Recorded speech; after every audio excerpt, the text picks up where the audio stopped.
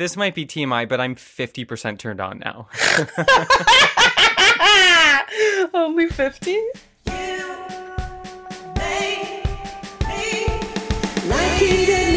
No matter your gender, Daniel Day-Lewis, Chrissy Hine from Pretenders, Howie Duro, and his abs in the rain from the video they made for Quit Playing Games with My Heart. You made me quit. You made me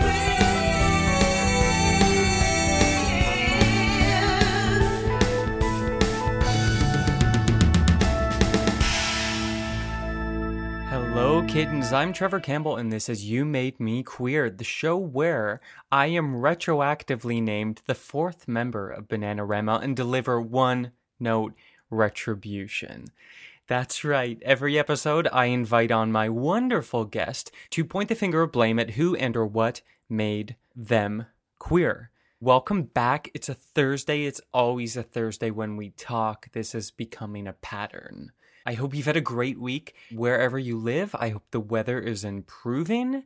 I live in a basement, as we've discussed, and I quite frankly wish you would stop bringing that up. But outside, the sun is shining and green is emerging from the brown husks of nature that are being reborn. That got a bit graphic for a second. First off, I want to say a huge thank you to Extra and writer Esper Bergman for shouting out You Made Me Queer as a recommended podcast last week. That was so lovely. Thank you so much. We like the podcast too. We also recommend ourselves, but it means something different when you do it for us. So thanks. Really, really thanks. Otherwise, what's new in the world? You may have heard about a sexy little romp in hell called Call Me By Your Name by Lil Nas X. Very fantastic. A sexy Dante's Inferno for the me generation, you might say. Anyway, I loved it. I thought it was great. What you might not know and what I just learned today is in one of the world's most boring clapbacks, lovely little Christian gal has recorded a holier version of Call Me By Your Name in a field where she has changed the lyrics to be about, our personal Lord and Savior of the one true faith. And listen, I enjoy a hot glue gun craft as much as the next person, but I just wish she'd spend a little bit more time making that outfit work. It's a B-, which is fine, and good for her for getting outside. I'm not going to say her name or give you a URL because, quite frankly, I don't think she needs the views. I think we have other things to be focusing on. If you want to donate those views to someone, why not give them back to the OG Lil Nas X video? Or, read the newspaper. You joke? Okay. Today's episode is episode 11. Double digits are old news. And our guest is Erin Pym. I am so excited about this conversation, and honestly, it may well be possibly the most I've laughed while recording an episode. Part of that is because Erin has an incredible laugh, and every time I hear it, I just want to join in and laugh with her. But she's also super, super funny. I went to Performing Arts College with Erin Pym, which is how I originally know her, but she has blossomed into a legit superstar. And she's got a lot to say. So a little more about Erin. Erin is a published author of many things, including erotica, a presenter, and a public speaker in the field of sex and sexuality. She is a burlesque performer, the host and producer of what started out as a stage show called The Bedpost and grew into the Canadian Podcast Award winning The Bedpost podcast, which has more than 250 episodes. I'm on number 11, so this is a statuesque figure in radio journalism.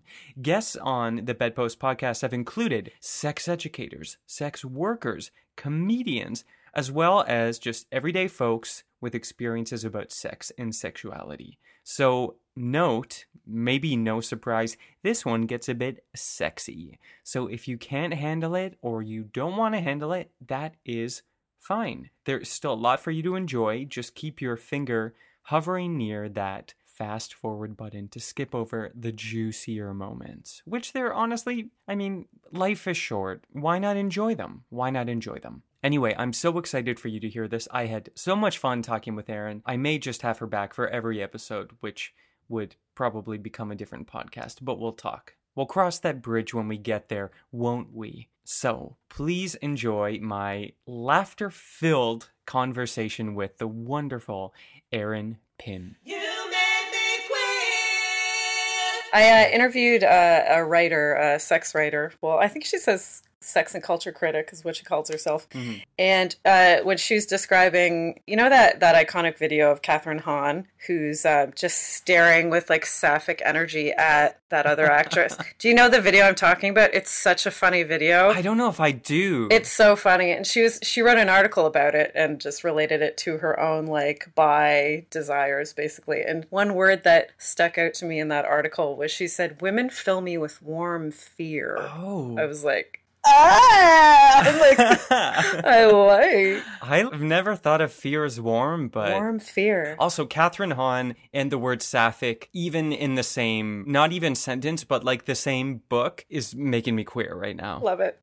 Catherine Hahn, what can't she do? Oh, I know. Really. Like, I want more WandaVision. I want her side series, you know? I want her spin-off. I want Catherine Hahn to get sort of a blank check from some studio and just cameras follow her around until she puts on a costume. She just starts going and they're like, start filming. And that's what I want to watch. Just catch it all. Yeah. I'd watch it. Catherine Hahn. That's the name of the show. Catherine Hahn making her lunch. I'm not going to get stuck on Catherine Hahn. Not again. God. This happens every time. Every episode just becomes about Catherine Hahn. Okay, spoiler, Erin and I went to school together, but to stay, you know, with that energy of freshness, I've wiped my mind clean of anything. Yeah, I forgot. Yeah. No, that's funny, because one thing I don't do is introduce my guest on the podcast, because I think it sets up a weird dynamic where I'm reading a bio that you sent to me, and I'm praising you, and then you're praising me back, and who's having fun? Yeah, it's not authentic, is it? It's kind of a performative interview thing to do it that way. Yeah, 100%. And that said, that is how I start each of my episodes, but... I just dragged you. Fuck my drag. What kind of a moron would do that? And as I said again, for some people it works really well. For the vibe I'm sliding in with, right. It's just not my style. Right. I can appreciate that. See, I can appreciate different podcasting styles. Even if you can't, Trevor. Oh, no. Even if right out the gate, I feel deeply, deeply attacked. Okay. You know, I'm not like that. Okay. Yeah, I mean, let's get that out of the gate. I don't want anything performative here. I'm mad, and I want you to know it. I'm upset. That's why I brought you here. This is an intervention. You said this one shitty thing to me in college like 15 years ago, and you should apologize. Yeah, no, it's so funny. I love like the tagline to your pod, like an accusatory podcast. I find that so fucking funny. And anybody I tell that to, they laugh. However, I told that to somebody yesterday, and they went, and they're like, so like, are they kind of gonna ask you about, like, did you make them queer somehow? I'm like, whoa, no. That'd be an insane premise for a podcast. Just confronting, like, past boyfriends and girlfriends and stuff. Like, and weird babysitters. Yeah, about, like, shit they did to you. I mean, I think there's an audience for that, but it's certainly not an audience I'm catering to. I mean, that's kind of an amazing idea. Kind of like a reality TV idea, you know? Yeah, my new podcast is called Say You're Sorry, and I just go back to people from my past and force them to apologize on air. Yeah, say you're sorry. Okay, let's take this for a second. Congratulations, Erin. You are the host of Say You're Sorry. Who's Thank the you. first and most eager guest you want to bring on to demand an apology from? Well, they won't be eager, but I will be eager to invite them. Oh my God. Let's like throw my dad out there.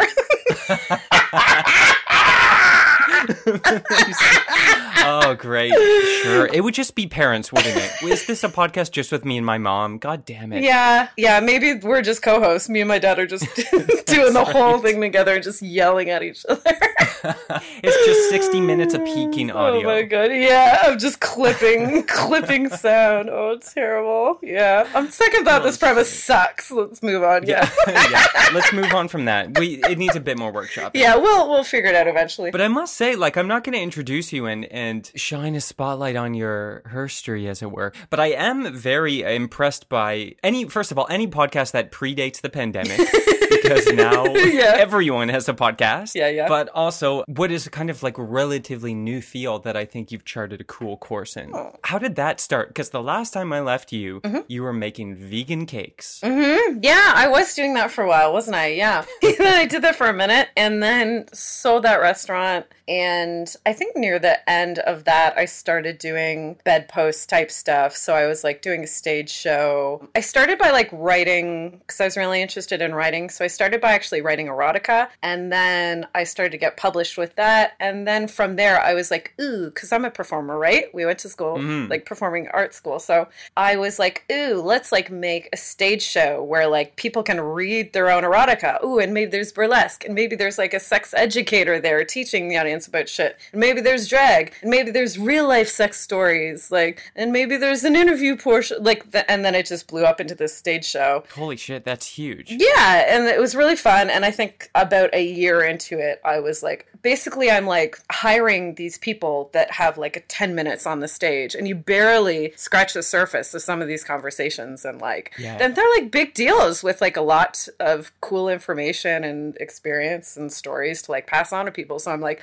I would love to like hold people hostage for an hour. Like all these guests that I'm booking, I'd love to just like get them on the mic and just like really talk about, you know, whatever they're there to talk about. So that's how the podcast started. And then fucking, it's like 5 years later or something, 6 years later. Maybe. I kind of go in with I feel like the same kind of vibe as you. I wanted to just be like fun and like authentic, but also like, you know, sometimes it's insightful, sometimes it's educational, sometimes, sometimes it's really funny. It's just like, we're just like fucking laughing our asses the whole time, and it's just all surrounding like sex and sexuality. So I want to give people like a varied experience. Well, my main thing is like, I want to be like a platform to people's stories and people's voices and stories that aren't told. And like, you know, specifically I get like most of my guests are probably women. Almost all my guests are women. I'll put it out there. I love it. Yeah. So, you know, and obviously a lot of POCs, and like I have a lot of trans folks and non-binary folks as well, and queer people and polyamorous people and kinky people and sex workers and sex educators and hot. And I'm just padding my roster until I can book Catherine Hahn. I know, that's the end game. I mean, always. Just filler. I'm like, yeah. Until eventually. Catherine Hahn, return my emails. Catherine Hahn at hotmail.com. That's where I keep sending the invite. Hotmail. You know what? I still have my original Hotmail email address that I made when I was 12, 13. I do too. What's yours? Oh, can we say it? Are people going to email it? Of course. It's fine. Okay. Pimmer, Pimmer at hotmail.com. That's a good one. Fucking, that's the email. And people laugh when I give a Hotmail account, because apparently people don't make Hotmail accounts anymore. Like, it really, really dates you to be like, yeah, I've had coworkers tell me if I get an application for a job from a Hotmail address, I won't even read their resume. I know, it's quite elitist. If you said that to me and you recognize yourself, I apologize. Okay, please tell me yours. I hope it's something. It's more embarrassing than Pimmer's great. Mine, I don't know why at 12 or 13, it shows how ambitious I was as a tween. Canadian Trev. I was really preparing for an international audience. So embarrassing. Trev, I fucking love it. It gets worse. I had an email that predated Hotmail, which was, I think it was like Rocket Mail, but it was skaterpunk at rocketmail.com. No! Yeah. Ask me if I knew how to skateboard. I didn't. But I was 11 and thought skaters were hot. Hey, I mean, that's enough. You wanted a skater boy or whatever you wrote. Yeah, skater punk boy. Yeah. Skater punk boy. Very proto-Avril. Very. I mean, I covered that song in one of my fucking stupid bands that I had when I was a teenager. Yes. Did she speak to you? Is she a little bit? Yeah. It's like, it's a bit embarrassing, but, you know, it's all we had. It's true. The internet was in its early stages. The music pool was limited. We're Canadian. Give us a break, you know? No, there were, in our defense, we're all Canadian Trevs, yeah. And aren't we all Canadian Trevs at heart? Thank you. This has been You Made Me Queer. Thanks for listening. Stay warm and afraid. Stay warm and afraid. I love it. Oh, shit, Avril. She's fine. She's a millionaire. She can get dragged. She can take it. Oh, yeah. She's doing okay, I feel like. Does she still have a similar aesthetic? That's a great question. I'm going to Google it. I hope so. Please do. I imagine her, she's sort of like this is going to be, how do I make this not cruel? Wow. It's like a sort of Elon Musk Grimes dynamic, but real low-budge Canadian. She's looking good. Is she still wearing like a flared plaid pant with a wallet chain? You know what? Like the picture that it's showing, it's still like she's still got that aesthetic of being kind of little rock star-esque, like doing her rock thing. Mm-hmm. But oh boy, she cleans up well in these pictures. There's like one of like her on a red carpet. I'm like, she's got her hair done. Gorge. It's laid. Still got a strong smoky eye, but yeah, gorgeous blonde hair. I think that's the thing. That's one of her things, right? That just like messy, strong, smoky eye. Yeah. That's right. Good for her. Good for her, I say. You know, sometimes you find out what works right away. And stick to it. Yeah, there you go. Stick to it. Me? I'm still searching. Smoky eye? I don't know. I don't know. What is it? Please write in and tell me how to dress myself. What's my thing? Yeah. That's right. What's my thing? I will do anything.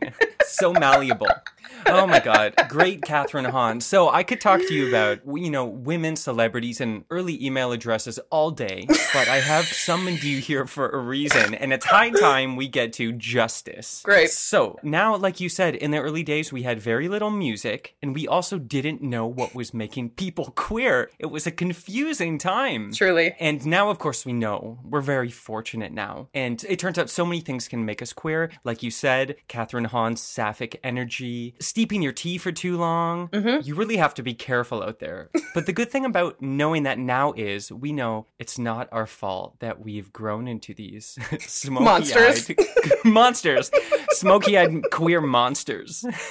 So I brought you here with your orange microphone to step up to the plate and lay some frosty blame on who and or what Erin Pym made you queer. I feel like I'm just gonna throw out like a couple images for you. Okay. The chick, was the Fern Gully fairy. Oh my God. Do you want to drop them all and then we go through them, or should we hit these one by one? I was just gonna throw out some like random shit. Okay, I was gonna throw out like cis men, you know? Okay, sure. Just a general cis men. Mm-hmm. I'm gonna say Willow. From Buffy. Oh, it was like the movie? The willow tree. Willow tree in my backyard. All willow trees. So not the movie, not the tree. Willow from Buffy the Vampire Slayer. Yes, correct. Do you know the movie Willow, by the way? No, what is it? It sounds familiar. It's about a very small man who I think in this mythical world is a dwarf of some kind. Huh, and he made me gay. Great. Oh my God, he's so hot. There's a baby involved. Anyway, go on. Like, oh boy, like L Word. Oh yeah. The first one or the reboot? The dumpster fire that was the original L Word. We have a lot to talk about. We have some bones to pick with L Word. So many bones. Like ska music. Oh, whoa. This episode's going to be 2 hours.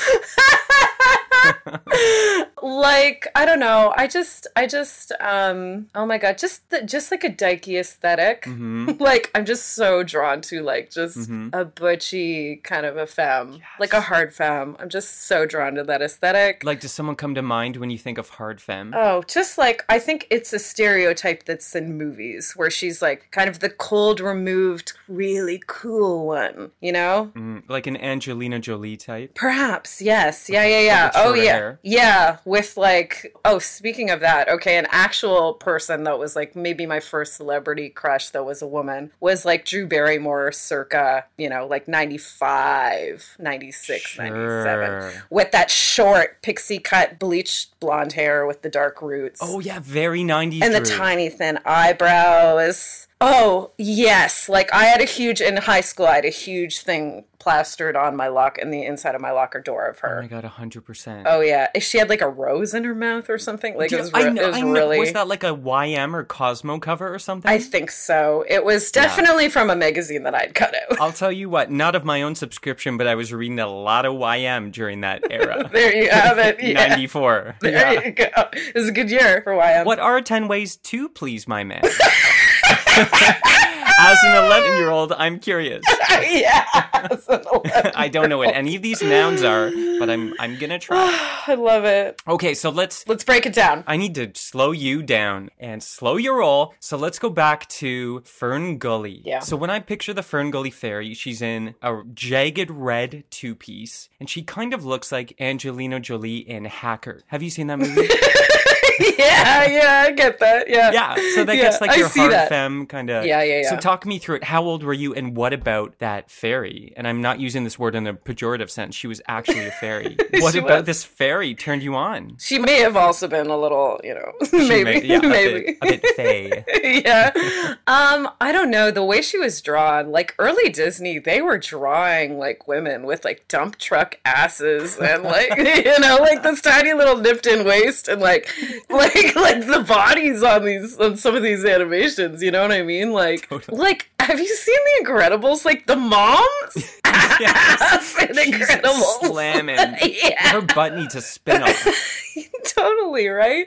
So I feel like the first time I saw it, it was definitely on a VHS. Like, it might have been rented, if that will also date, tell the people how old we are. We went to, like, Jumbo Video was the place that we went With to. free popcorn. Fucking free popcorn! Yeah, the best, right? So that was a rental, and I actually did watch it with a boyfriend. It was probably around grade 9 when I watched that. Very sexy film, great choice. Thank you, yes, yeah, for very great date movie. 10 out of 10 would recommend. But like at the time I was doing like a pixie cut, thing with my own look. I think aesthetically I was just so into that character, and I was like, both saw myself in her and then also was like, ooh, but she's this hot, cute little thing. Like, I'm in love. That's kind of the weird queer dichotomy that I think hetero folks miss out on when you're kind of coming of age, is like, you get to simultaneously want to be the object and also be with the object. Yeah. Which, is that egotistical? And I'm not sorry if it is. I mean, I am a complete narcissist, so yes, I'm going to say. But no, that's so true. When you think of like people that influenced you and when you saw yourself, like, I don't know if we truly saw ourselves a lot, but we saw things we were attracted to. Yeah, weird coded images, whether or not they were intentionally coded. Yeah, totally. Yeah. And I think the boyfriend that I was watching that with, he found her hot. And I was like, okay, great. We both agreed. Perfect. Like, we both think this fairy is slamming. Did you vocalize that at the time, or was this a hidden thought? No, I think I did. I think we did openly talk about, like, crushes on women. Nice. Yeah, it was nice. Had you kind of come out before that, or did that just feel okay for you? No, it felt fine because he was very, like, I'm not sure how I don't know if we had the words for it at the time, but we were both just, like, open in our affections towards, well, me to both genders or all genders. Him, he had a very queer aesthetic. I don't know how I don't think he identified as queer and probably still doesn't. Maybe, who knows? He ghosted me a long time ago when he just kind of fell off the face of the earth. So, boo. So talking about being mad and a Q story at people, he's one, actually, okay. that I'd like to have a few words with. But he had a very queer aesthetic, so I feel like we were just very open in that way. That's probably a really lucky experience, like a really great relationship to have early on in my, like, young adulthood, because I was free to do that. And at the time, like, we're both, into, like, that, once again, that aesthetic of, like, that kind of grungy alternative aesthetic. So I think we'd plan tattoos and stuff we'd, like, draw tattoos that we would want. And, like, I would want, like, a pinup girl. You know what I mean? Stuff like that. So it's kind of cool. Kind of a cool early relationship. Did you describe him as grunge? Like, were you kind of like a grunge emo aesthetic? Yeah, we, like, dyed our hair. We were both into punk. Yeah. Like, we went to Warped Tour together a bunch. Yes. We went to Warped Tour multiple times. So, like, yeah, we were kind of doing the punky kind of. Which, of the punk kids I knew, you, and as skaterpunk at rocketmail.com, I was very close with the punk community. But I had some friends who were kind of like into like ska or punk and stuff like that, and it seemed a bit more... people could, like people had a bit more gender flexibility maybe in that scene. Yeah, I definitely dressed super dykey at that point. And that's, I think, where I kind of found that thing aesthetically. Definitely like looked queer. Let's put it that way. Love it. Like, most definitely. If somebody saw me, they would be like, gay? Yeah. Well, short hair. What's wrong with you? Yeah, short, like, dyed hair and, like, just I love it. no bra and just, whatever else. Yeah, just yeah. dirty. So there you are on that basement couch, dirty as all hell with your punky man. Yes. And this is funny because Fern Gully, if I'm correct, is basically like sort of like a didactic, save the environment, sort of like metaphorical cautionary tale. It is, not yeah. erotic. And we were both vegetarian, so like that was... okay, so this makes sense. That was also a thing that was like made sense to us in our journey. It was nuanced. It was all okay, comprehensive. Yeah, totally. So step one, we're blaming. Let's throw in the animators responsible for this character too, Definitely. but the character specifically. Great. All right, case number one. And what's next? Oh my god. Let's go into ska music. So because we're mentioning this like punky aesthetic, right? Let's go right to ska music. Yeah, I was in a ska band. Oh, you were in a ska band? Yeah. Unfortunately, yeah. No, this is good news. What was your role? Of course, I was the front person. I was a singer. I'm a singer. Well, listen, I played the trumpet in grade 9 and grade 10. Fair. And as a fan of early No Doubt, I did at one point fantasize about playing the trumpet with No Doubt. Yeah, I think talking about like kind of queer icons or role models, like a lot of these ska bands did have female front people, front person, frontmen. Like No Doubt, for instance, like she has such a queer aesthetic. Oh, like, big time. Yeah. So like just like stuff like that. Save Ferris was another one that is a punky kind of ska with a female front woman.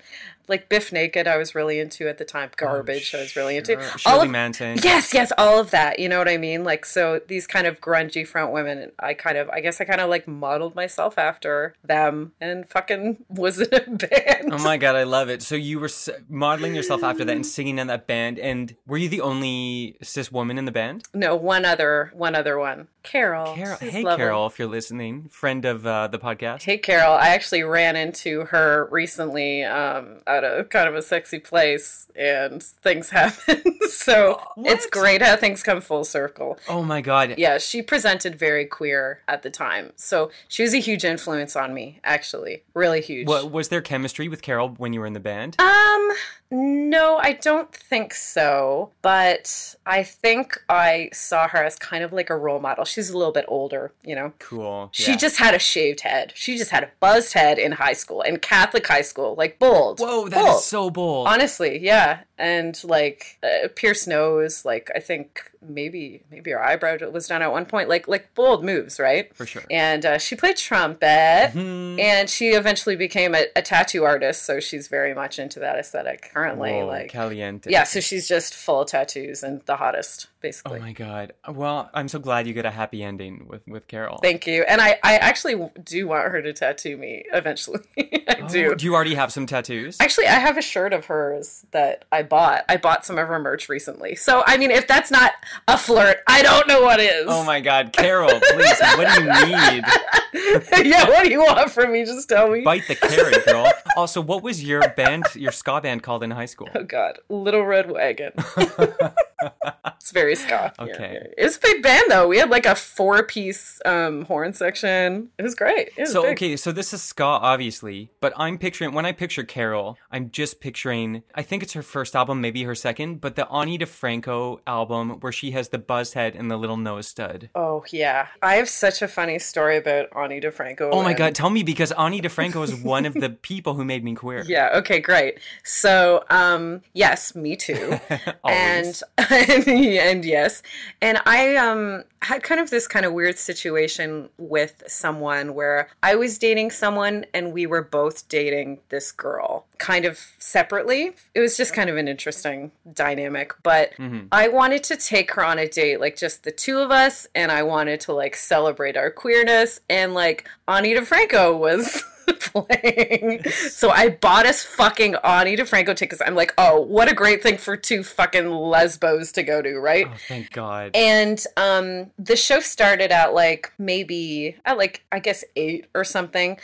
She was gonna be late, and like the day of, she was like, oh, I'm gonna get there around 9. Is that okay? And I was like, Oh. I mean, I guess so now. There's not too much we can do about it. Like, it starts at 8. Like, she's on at 8. Yeah. So at 9, like literally, she got there. It was at Danforth Music Hall. Oh, great venue. Did Ani start on time? I feel like I've seen Ani live and she was punctual. She did, yeah. And I don't even think there was an opener. So Ani went right on at 8. The only musician in history who started on time. Right? So at 9, when my date shows up, like Ani literally had, I think, 1 song left, and then an encore of 2 songs, maybe or maybe 3. Oh my God. And that was literally it. And I paid like, I paid maybe $50 Yeah. for an Ani Now date. This was maybe 8 years ago at this point. Uh-huh. But maybe $50 I would have paid her 40 at least. And she got 3 songs out of it.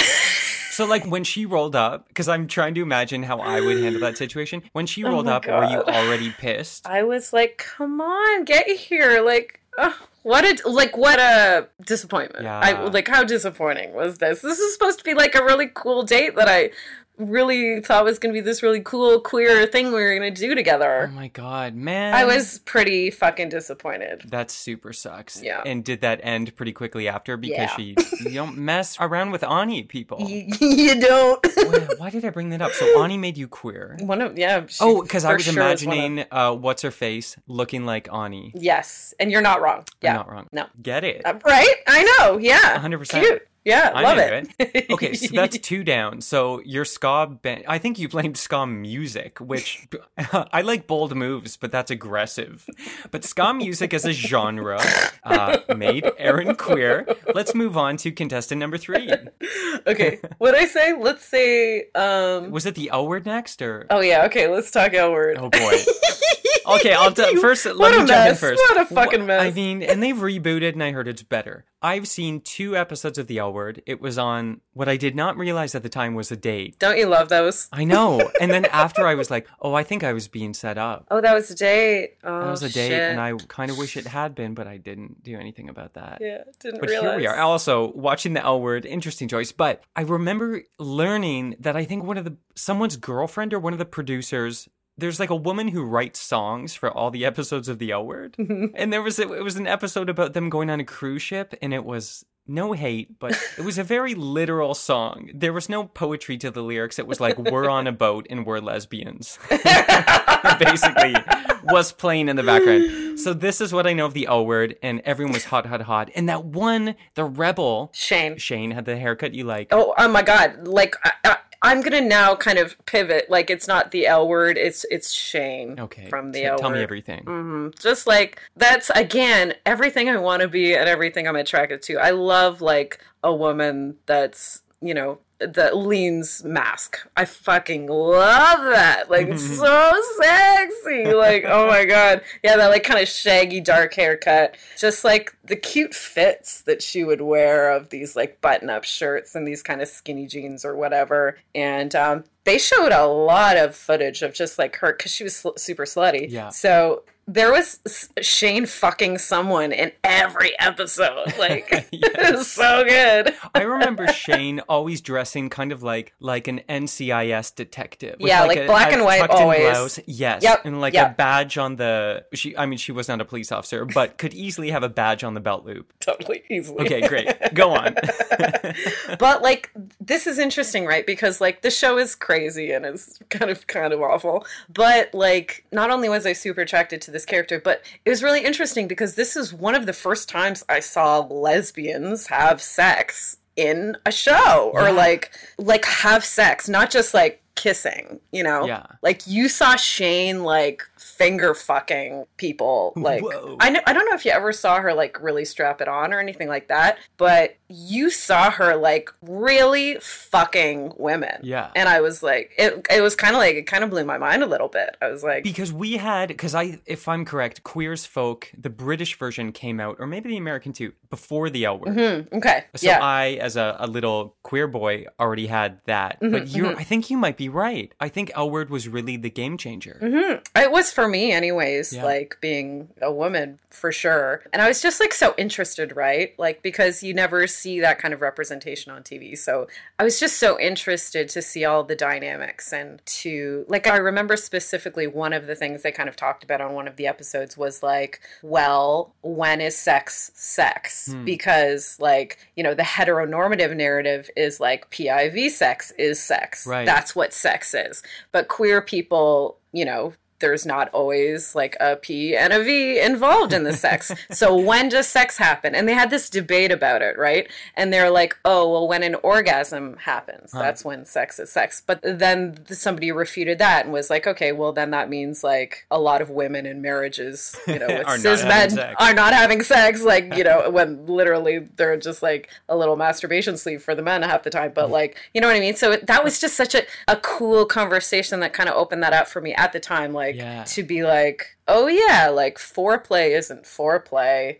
you know, and the end game isn't, you know, PIV sex. And it just kind of opened up that for me to be like, oh fuck, it's all sex. Like, it's all totally valid as sex, and the acts as they are. You know, for pleasure's sake. Like, it doesn't have to look like I've always thought it needed to look. So it's kind of interesting. No, for sure. And I think that's one of the, you know, gifts that queer people have bestowed upon everyone is the way through queer communities we've had to openly discuss gender in a new way. I think you're right. We had to do the same thing for sex. We're like, it, you know, happens a lot of different ways, and you have to deconstruct the idea because we only got one idea growing up. Yeah, we have a script to follow, right? So it's kind of interesting with queerness. It's like a lot of people, I think, like baby queers, for me anyways, I was like, how does one do lesbian sex? That's right. Because I literally don't know, because that's not what you've been taught and that's not what you see everywhere. So it's kind of a thing of like, okay, so is it just going down on each other? Yeah. Is it, so it's PIV sex, right? So does that mean I need to strap on a dick? And for it that's to be sex. Yeah. That's right. You know what I mean? Yeah. Like, is it literally just shapes? It's like that you have to make the Tetris go that way? Yeah, exactly. And I think, like, for me, L Word was like something that I was like, it was like a guilty pleasure of like, ooh, I'm so interested to see like what lesbian sex is, essentially. Yeah. You know what I mean? Correct me if I'm wrong, but like this was like 2000-ish maybe. So like end of the 90s, early 2000s, there were two mainstream flavors of lesbians. The very femme-presenting, I can't believe she's a lesbian situation. Or the Rosie O'Donnell, butchy. That's right. Like sexless, sort of masculine. So I think like the Shane character, to see someone who is kind of like butch presenting but also smoking hot was kind of groundbreaking too. That hard femme aesthetic. Hard femme. Yeah, that's exactly, Shane. If you look in the dictionary, hard femme. The term hard femme, Shane will pop up. I feel like also hard femme is a bottled cocktail that I want to buy and drink. Try it. Choose hard femme. Great. Okay, so Shane, and also what about this new L Word? Have you watched it? No, I haven't. I'm really apprehensive to go back and revisit L Word because I know how problematic it is, really bad. So I'm kind of like, ooh, I don't even want to know like what they're gonna try to do with it. Because apparently, the initial one was pretty white from what I remember. Yes, very, Yeah, but the new one I've heard is more diverse and has even maybe some trans characters. I don't know if this is true though. There was like Max was a trans character, so kind of I would have liked to, like, it was a very surface kind of level that we knew about Max, but there was representation, but it was still at the point where it was like caricature type characters, you know, like we didn't really get to know much about the trans characters. They were just kind of incidental characters peppered in there. Yeah. It had potential, I tell you, but boy, was it pretty much just a crazy hot mess. Well, listen, Queer's Folk was not, and no hate, Queer's Folk was not much better. Yeah. Queer's Folk is what I downloaded, the British version, using some file sharing service like LimeWire LimeWire. Napster. Like Napster. And it took like 6 days to download the episode. And when I got the file, it would be like this big on my computer. And I would watch the whole thing and just be like, oh my God, as a 15-year-old. Yeah, totally. I just loved it. Yeah. Any crumbs, right? Oh my God. Because we had nothing. So just we were like lapping it up, anything they would give us as far as representation, right? Anything, 100%. And that is also, I mean, maybe Napster also made me queer because that's how I downloaded Everything. I don't even know how I found this album, but Kylie Minogue's Light Years, which is like her first disco album before the one she just released. And I would dance to that in my bedroom. So just like imagine being a Catholic parent. Your son has locked his door and you hear gay disco song coming from the bedroom and then like stomps of choreography. Mm-hmm. Hard choreography. Full choreo. Yes. From a child who was not athletic and eschews sports at every opportunity. and bookie bookie boo. So I was doing sort of my own strange brew of that. Okay, so this is convenient because I think we've stewed in hard femme into L word. Mm-hmm. So 2 birds, 1 stone. Mm-hmm, big queer birds like a flamingo maybe. Oh, the gayest. Or an albatross. Bird of paradise. A wide-winged. Yes. This is when you find out I know tons about birds.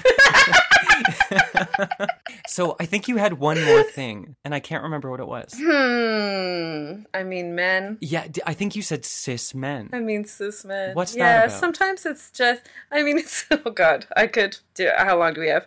No, just like, kind of a grass is greener type of a desire. You know what I mean? Like having the same patterns of just like emotional availability come up and like stubbornness, like these all these traditionally very male characteristics, right? Which they're not, they're human characteristics, but we're cultured that we have different ones for men and women, right? Especially when we were growing up. So like a lot of men that are my age were, you know, taught to just not be emotional and be scared of commitment and be scared of emotions and be like, you know what I mean? All this stuff that's just so frustrating and just like disappointing, quite frankly. So I think early on seeing these patterns, I would just be kind of like looking over at women and be like, dreaming and romanticizing relationships that could be emotional and that could be sensual and could be soft and maternal and empathetic and all of these things that I felt that were lacking from my relationships that I was having, and just kind of like, you know, daydreaming about like what a relationship with a woman could be like, you know what I mean? Yeah. And I think, you know, and more than anything, I do think that might have really driven me to, at one point when I was dating someone, and I knew they were non-monogamous already. Mm-hmm. So I was like, hey, I really need to figure this out for myself. Like, this is something I've always wanted to do. And now I'm in a relationship where I can potentially do that. So fuck it. I'm going to go on OkCupid and find a fine, lovely lady to go on a date with. And was this sort of like a watershed moment for you? I think this really opened up the door for me to be like, okay, this is like, why have I waited so long? Mm-hmm. That was part of it. And yeah, I just want to more integrate this into the way I date, mm-hmm. you know, and the kind of people that I date. And I want to go forward in my life in like, you know, being able to fulfill and explore my attractions to all genders. So yeah. And I mean, I think you know, you're always exploring, you're always kind of changing and finding things out about yourself and whatnot. And with people that come and go, you kind of feel different things. But I think at one point I kind of decided that I was more kind of like hetero-romantic and like homosexual. So because I had never had like a relationship, like I would have sexual experiences, but I hadn't ever like dated a woman. Mm-hmm. And then, I mean, at one point I just kind of fell in love with somebody, and that kind of totally put that completely on its head, you know? Yeah. So it's like, you know, it's evolving, and I think that's what I wanted for myself as like a young aspiring queer person, was just that I could do that, and there was no reason that I had to wait or that I shouldn't, you know. 100%. That's I think that, first of all, that's a very sweet place to leave it. But it's interesting too, because it sounds like And I think this is a little bit common. Growing up with a narrower idea of queerness, maybe. I had a narrow idea. I don't want to speak for yours, but the step one is kind of going hard in the other direction or imagining sort of like the forbidden thing. And then you do, and I think one thing we get to continue to do is grow into a very personalized and nuanced version of that queerness that is maybe kind of, it's not a great soundbite, but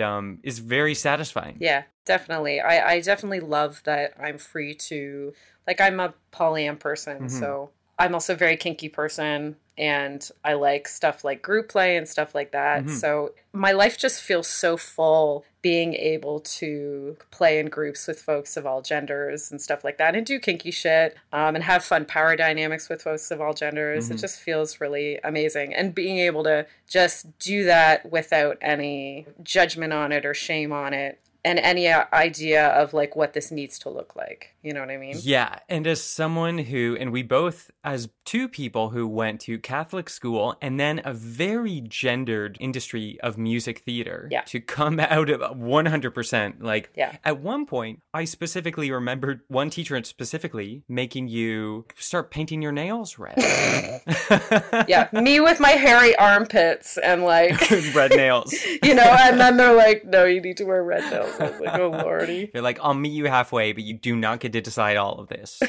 Yeah, keeping the body hair. Seriously, but to like get through that amount of programming and then to find your groove, to find your jam, is pretty cool. Yeah, it's so funny that you mentioned college, though. Oh my god, I was such just a desiring queer person all through college. Like, I had so many crushes. Like I still have crushes on people we went to college with. Like that never went anywhere, and it's just. Oh, man, you just wish you could go back, you know, and explore all of that. Yeah, like, really honestly, like, I had such a burning fucking desire to explore my queerness with, like, very specific people during those years. And were this not a podcast, I would grill you for all those names.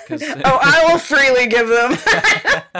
I am curious to know if people knew, because, like, I feel like I was just so gay. Well, I remember you, I mean, we're near the end of our time, but I'll quickly say, I do remember you, when I met you, you had a boyfriend, but I remember you being like, and I also just like pretty women. And that was like part of sort of the package that you introduce yourself as. So there was always a queer interest and like energy about you that I thought was really cool. You just seemed free then. So I can't imagine. I'm so glad. Yeah. I'm glad to hear that, because I think that's a part of my identity as well, to present queer. That feels really right to me. So that's really lovely to hear, actually, even at the time where I felt like, ooh, I just want to, but I can't for whatever, reasons. I'm happy that I still felt queer, if that makes any sense. Totally. And that, it was funny because it was very okay to be gay. It was almost weirder if you were a guy who was straight in that program. Yeah, exactly. But it was a very specific, again, flavor of gay male. So yeah, I mean, you know. The music theater gays. The music theater gays, God bless them. Energy to power a light bulb. Oh my god. At all times of the day. Yes. God bless them. We need them, but also, you know, it's nice to then continue to move past that stage and find out where else you can go. Totally. So here we are, queer than ever, angrier than ever. And so pissed. Not done demanding apologies, just so pissed. Yeah, I've got some people I need to text, like, ASAP. That's right. I'm going to be having Erin back on. April is Erin Pym month on the show. Erin just rants at people she hates. Yeah, she brings her dad on. It's great. Oh my God, we talk to your dad quite a lot. Yeah. Anyway, I'm not going to riff on that. Okay. I don't know your dad. This may be triggering. So let's not leave this on a bad note. Erin's crying right now, and I'm just trying to steer. Her smoky eye is running down her face. Okay, so before I let you go, and I don't want to, would you like to play a game? Oh my god, yeah. Oh, thank God. Okay, so this game is called Queer, Queerer, Queerest. Great. The rules are very simple. I'm going to give you 3 things. You're going to put them in order from least queer to most queer and tell me why. Least to most? Least to most. Great. Build that sort of theatrical denouement. Je ne sais quoi. Yes. There was a very lewd and attractive hand gesture there. Okay, so yes. So the rules, you understand the rules. It's a very simple game. Yep. Here are your 3 things. Product slogans as safe words during sex, during an intimate action. That's number 1. Number 2, fictional characters that only dress half of their body. So we've got like a Donald Duck situation. Yeah. A Winnie Minnie the Pooh Mouse. situation. Yeah, like Minnie's just got the skirt and Yeah, nothing topless. else. I know. Yeah. But Donald was just a top. There you go. Regardless. And he probably was a top. He probably was. that big Donald energy. Thing number 3, those tiny desserts in TV dinners. Like a little baby fruit cobbler. Yeah, cute, right? So cute. So just to recap, product slogans such as eat fresh as safe words. Yep. Mattress land. Number 2, fictional characters that only dress half their body. Yep. Number 3, tiny TV dinners, least square to most square, and why? Go. Okay. I don't know. I feel like the TV dinners, that feels very straight to me. That feels very hetero. Like, do queer people don't eat TV dinners? No fucking way. We're all gourmet chefs. 100%. With like palates that are just like, so evolved, right? So, I mean, and then the tiny desserts, I don't know. I can still picture just like a big slob of a hetero person just kind of eating that in one bite, you know what I mean? So I'm going to start there. Oh, just like a slider, like that whole cobbler down your... Yeah, okay. And then I'm going to say these animated characters that need to team up so that they have a full outfit. I'm going to say that's next. I love that idea. Because queers do share clothes. We do share clothes, right. You know.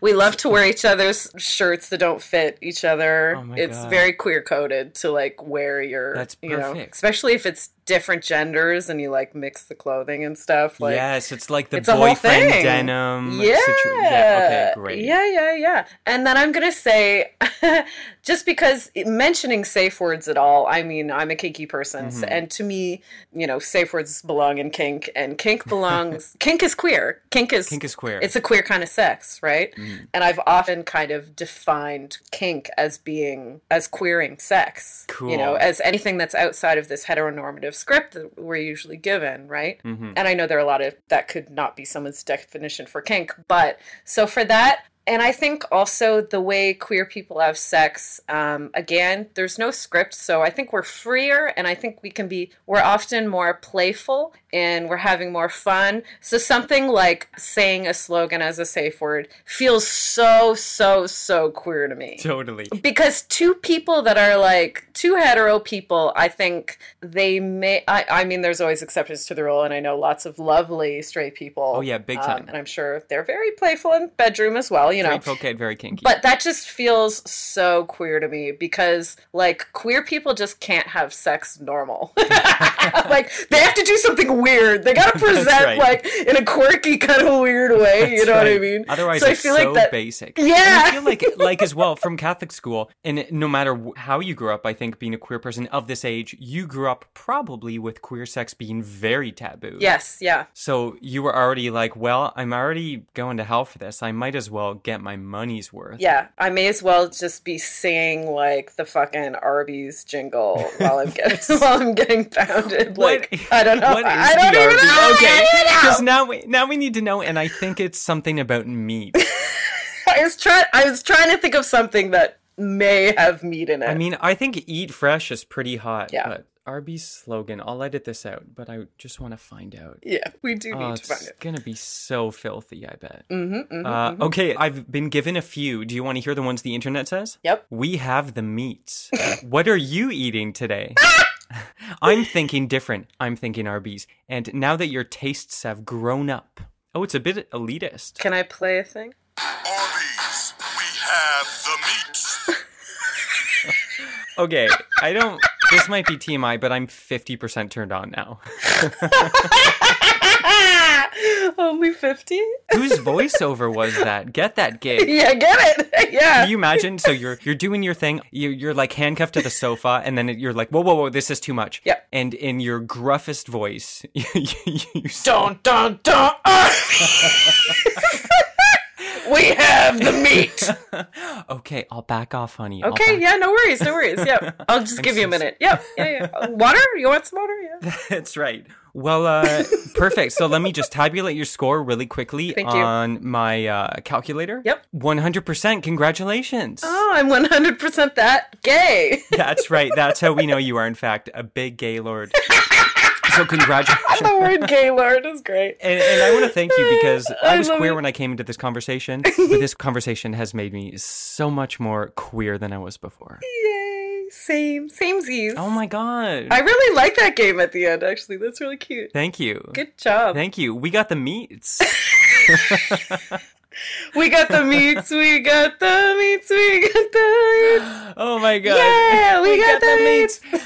Thank you so much. Lovely Erin Pym. Anything you want to plug before we say goodbye? I don't know. I have a podcast, the Bedpost Podcast. You can find it on wherever's. It's everywhere. It is, honestly. Just Click your heels together. It's been there all along. yell it outside. Right. Something will happen. Make it your safe word. There you go. So this has been another episode of the Catherine Hahn Fan Podcast. And Erin, thank you so much for joining me. Thank you, Trevor. Queer, queer, queer, queer, queer, queer, queer, queer, queer, queer, queer, queer. Okie doke. That is our show. As always, you can reach us at youmademequeer@gmail.com. We want your letters. We want your signed 8x10s. We want your love. Please rate, review, and subscribe this podcast.